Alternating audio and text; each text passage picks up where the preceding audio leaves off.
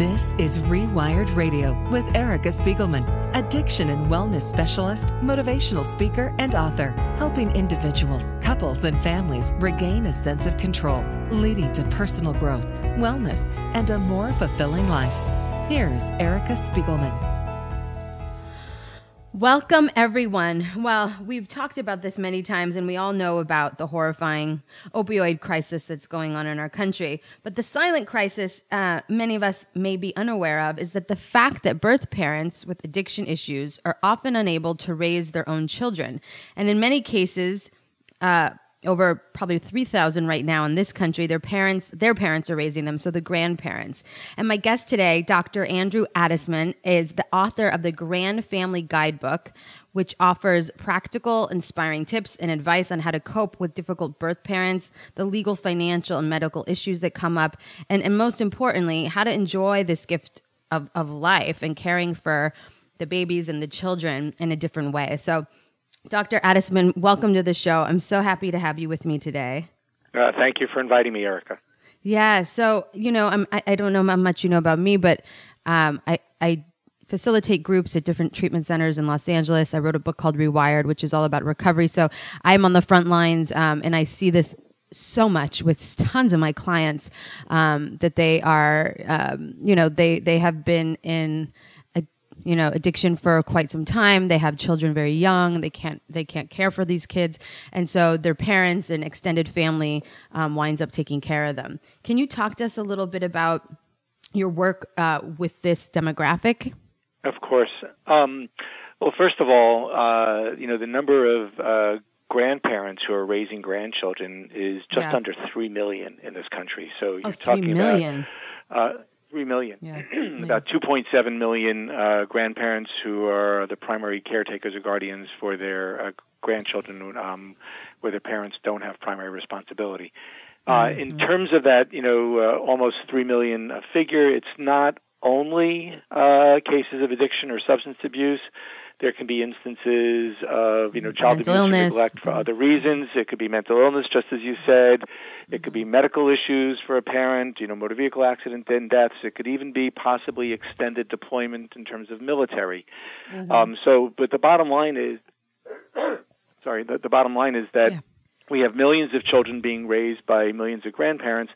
And oftentimes when this happens, it's not premeditated or planned. It comes up unexpectedly, whether someone's suddenly incarcerated, somebody overdose, and as I'm sure your listeners know, the overdose statistics continue to rise related to opioids, primarily synthetic opioids, and so we had a record high number of drug overdose deaths in 2016, and that number was exceeded in 2017. The most recent figures were 72,000 deaths in the United States in just 1 year. And so, you've got, unfortunately, this, very, very, widespread, opioid epidemic contributing heavily to the number of children being placed in a kinship care setting, so that most typically it's the grandparents, although sometimes it's other family members who are stepping in and trying to do right by the children.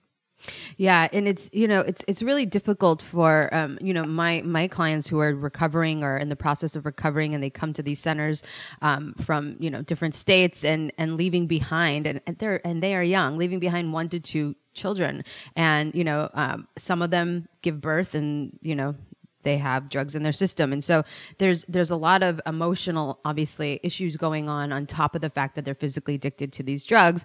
And so, we're trying to kind of face the emotional and mental and spiritual healing as well, so that they can forgive themselves, move past the shame, reconnect with family. All of this takes time, and to reestablish trust is a whole nother level. So I know you wrote a book called the Grand Family Guidebook. Can you tell us a little bit about their tips in there? Is there advice on how to cope? And, who's the audience there? Is this for the recovering people or the. The full title for the book, and I think it's helpful or responsive to your question, is it's the Grand Family Guidebook, Wisdom and Support for Grandparents Raising Grandchildren. So the book is really intended For grandparents who find themselves raising their grandchildren, it doesn't have to be infants; it can be older children as well. And we provide guidance around, the myriad issues that come up. So there's the emotional issues and how to, for grandparents to try to align priorities and navigate what can sometimes be somewhat treacherous waters, depending on where the children, whether the grandchildren's parents or the children of the grandparents, what their relationship is and what their level of function is. Oftentimes, everyone recognizes it's the best thing for young children to be raised by the grandparents in this circumstance, but that's not always the case. Certainly kinship care where a young child is placed with another family member, grandparents, aunts, uncles, or the like, is often best. And the reason is because it keeps the child connected with the family. It's hopefully the easiest and best way for the natural parents, one or both natural parents, to continue to also stay involved in terms of broader family function. And then hopefully also there's just sort of a natural love because of that, biological connection in terms of and especially when it comes to a grandparent's love for their grandchild. So kinship care and grandparents taking care of grandchildren can be rewarding for grandparents. It can often be the best thing for the child, but there are many challenges, and there can be challenges around finances. There are some legal challenges, emotional challenges. And in our book, the Grand Family Guidebook, we provide some help and advice and support for grandparents in this situation across all those elements in terms of legal, medical, emotional, et cetera. That's wonderful. I mean, it's so needed. I wish that these books were in every center around here, because we do so many family sessions and there's tons of families that come through. So that would be fantastic. And also I feel like a lot of the times these family members and the like, or whoever's taking care of the kids don't necessarily have all the education that they need in terms of setting boundaries and understanding what enabling is, and these basic kind of therapeutic terms, which sometimes people just have never had access to understanding behavioral therapy and those kinds of things. So I do think it's wonderful to be able to shed some light for them on what enabling is, and how and really what sometimes the life of addiction looks like, because so many times I see family members just pleading and wanting their family member back, and the way and a miracle to kind of happen, and that's not what it really occurs. It takes time, and it takes patience, and it takes a lot of compassion, and setting boundaries is a healthy thing for all parties. Yeah. Well, I should mention, I've co-authored this book with Christine Epidemic, and this is the second book I've actually done with Chris. Our first book also focused on adoptive parenting, but Chris actually brings a very, very personal perspective in terms of this book. So she's a medical writer and a self-help writer. And has written about a myriad topics, but this is really personal for her because she's actually adopted her grandson, and her son, had substance use issues, and therefore she and her husband, Christine and her husband, stepped in and assumed responsibility and have adopted their grandson. And so she speaks firsthand, and and her experience has informed the book. And sometimes, even when we were writing it, and Chris would talk about, just as you addressed the issue and concern about enabling, and we make the point in the book that at this point, when a grandparent takes over responsibility for raising that grandchild in some ways has to sort of to be first priority, and that doesn't mean you ignore the needs of the grandparents of the grandchild's parents, but on the other hand, if there's a conflict, then certainly the young child, in some ways, oftentimes will take precedence or priority. Yeah, and that may seem like they're being shut out, or there's always issues that come up around all of this. Yeah, for sure. Well, I'm 7 months pregnant myself, so it's interesting for me at a older age to be pregnant, not older age, but older than these younger people that I am seeing. And it really is something where I feel like a lot of these younger people don't necessarily understand the consequences that come up for for the whole family, and kind of the way in which, like you said, everyone's lives change unexpectedly. And with those unexpected changes, I think comes a lot of added stress and a lot of added anxiety around how is this going to play out? How is this going to unfold? And I know you speak to just learning how to enjoy it and learning how to see this like as a gift, and kind of what I like to call reframing the situation mentally.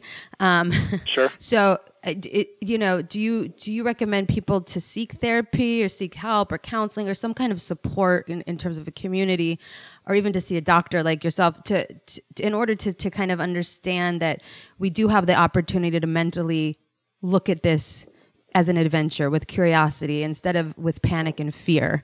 Because I think a lot of the families I see have this deep fear, and it really starts to resonate and affect the children, which is not, the best case.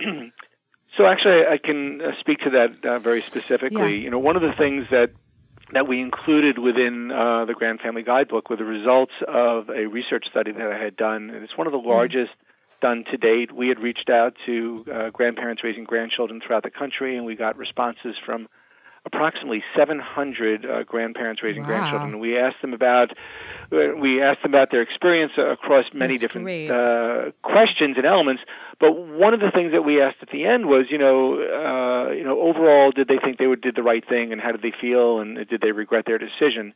And, unanimously, all the grandparents, despite the challenges, despite the change in lifestyle, despite possibly the alienation from their peer group of other retirees or empty nesters, despite any health, physical or mental health issues that they're dealing with and have to overcome to be a parent once again, they all felt good about their decision. And I think that that's really most important, that they thought they were doing the right thing. They were making a huge difference in the life of their grandchild or grandchildren, and so there really weren't regrets.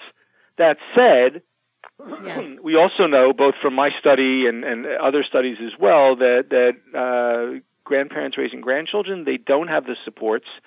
They feel that they would benefit from support, and so I think that there's different ways that they can get support. And in the book, we go to great pains to identify both online support groups and way to find them, as well as local support groups. And so kinship care, grandparents raising grandchildren can look to both online support groups and local groups as well. And then there's also supports, not just in terms of let's say, lay or in a group setting, but just even knowing about the insurance coverage and other benefits that might be entitled, that they might be entitled to. And so we talk a lot about some of the financial benefits and programs that are there to support children in a kinship care placement. And I think that if they need professional help and they need to see a social worker or a psychologist individually, they should reach out to those professionals and hopefully also take full advantage of all the different financial supports.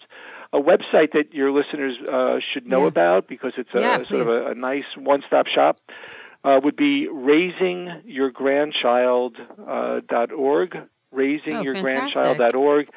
And there they can, of course, find out a little bit more information about the book, but more importantly, there's also links to lots of sites where they can get information about benefits that they're entitled to, as well as in terms of support groups. So raisingyourgrandchild.org is what I would recommend.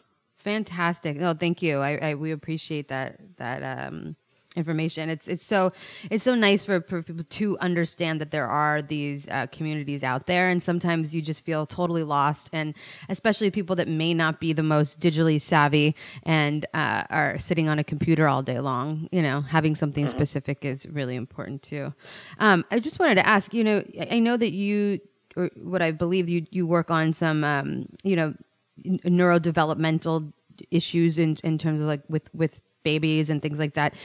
Are you seeing that there is babies that are born with opioid in their system, and what is their recovery process like? And is this something that is discussed often? Because I see that the Department of Child Services steps in a lot with some of the clients that I see, and right off the bat, I mean, they're at birth. So do you have any experience around that? Sure. So first of all, it's a fairly complicated issue, and the reason for that is In some instances, there's been sort of fear-mongering. And so, for example, for listeners who are older, and you remember sort of, talking about the crack epidemic and crack babies, and it turns out, the nightmarish scenario in terms of the developmental or behavioral outcome for children exposed prenatally to cocaine wasn't anywhere as bad overall as it was originally depicted back in the 80s. Now, is that to say that prenatal exposure to cocaine is completely benign? The answer is no. We know that as with alcohol, as with other substances, that there can be developmental consequences. We know that ADHD, for example, for prenatal exposure to cocaine is a known consequence. And so, yes, these kids can be a little bit more hyperactive.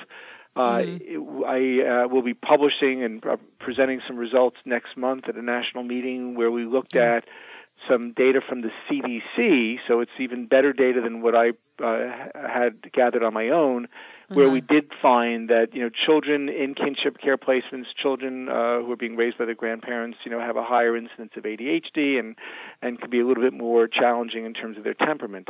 That said, in that same study, we also found that the grandparents felt good about the job they were doing and felt comfortable, and they didn't differ actually from a parent comparison group. So I think that there's sort of a reaffirming message, but we do know that these are children at risk for developmental behavioral problems. Yeah. And the one last point, because I did say it was a complicated question, is that when we have mothers using one or more substances during pregnancy, it's often not just a single thing. So you may have a mom with, opioid addiction problems, but that same mom, may be smoking cigarettes extensively, maybe drinking alcohol, maybe taking other drugs of abuse. And so it's seldom just a single exposure, and that's why sometimes teasing out the effects of specific exposures can be a little tricky, but we do know cocaine has consequences. We know that cigarettes and alcohol can have consequences.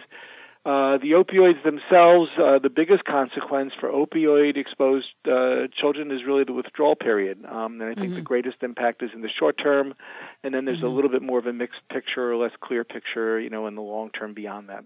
Yeah, and I don't want to get into the stories I've heard because I don't want to, glamorize it or say anything positive or negative or anything, because you're right, it's an individualized case, and it depends on the individual and what they're doing, so... Yeah, and keep in mind, as I said, if a child is exposed to opioids, they're oftentimes exposed to multiple other neurotoxins or things that can compromise development, and so it's hard to take lessons from cases, good or bad, happy endings or not so happy endings, because realistically, those kinds of cases, there's a lot of things that go into the mix.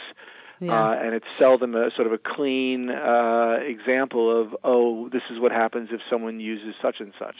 Yeah, I just feel that personally so much more because you're so aware when you're pregnant of everything you're putting in your body, let alone, God forbid, a drug or something like that. But, it's just an interesting experience, to be able to see that these kids are, they're miracles and they're making it. And so I think it's wonderful that there is, inspiration out there, and that there is these guidebooks, and that there is doctors like you that are doing the work and conducting the studies and making this not so taboo, and putting this discussion out there so that we can all be more aware. So I really appreciate you being on with us. Yeah.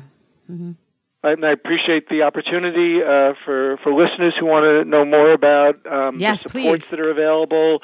I would again just encourage them to go to raisingyourgrandchild.org, and they can get links there to lots of different resources. And then the grandparents and others, family members who are helping raise children that have been exposed prenatally to opioids, oftentimes these kids will do very well.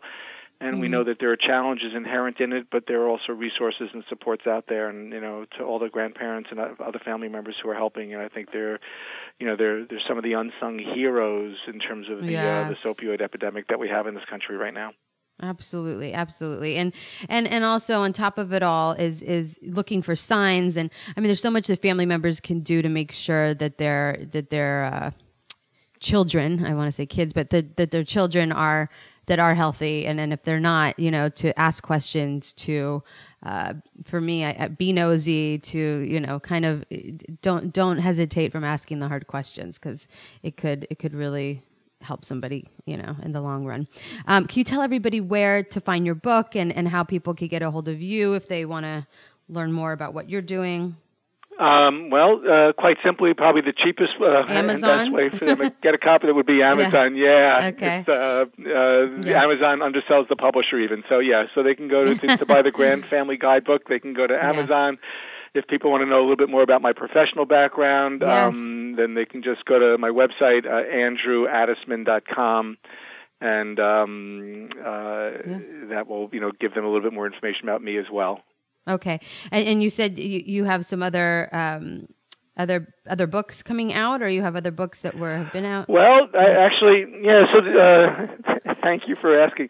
So the other book that Chris and I did together was on adoptive parenting. It's about a 15-year-old book, and it's out there. But the book that I think actually might be of interest to you, Erica, and of all parents, is a book called Baby Facts. And Baby Facts really focuses on 175 different parenting myths, things that parents think are true and turns out they're not. And the irony and the backstory behind this book, you're laughing already, is because my wife and I are both pediatricians.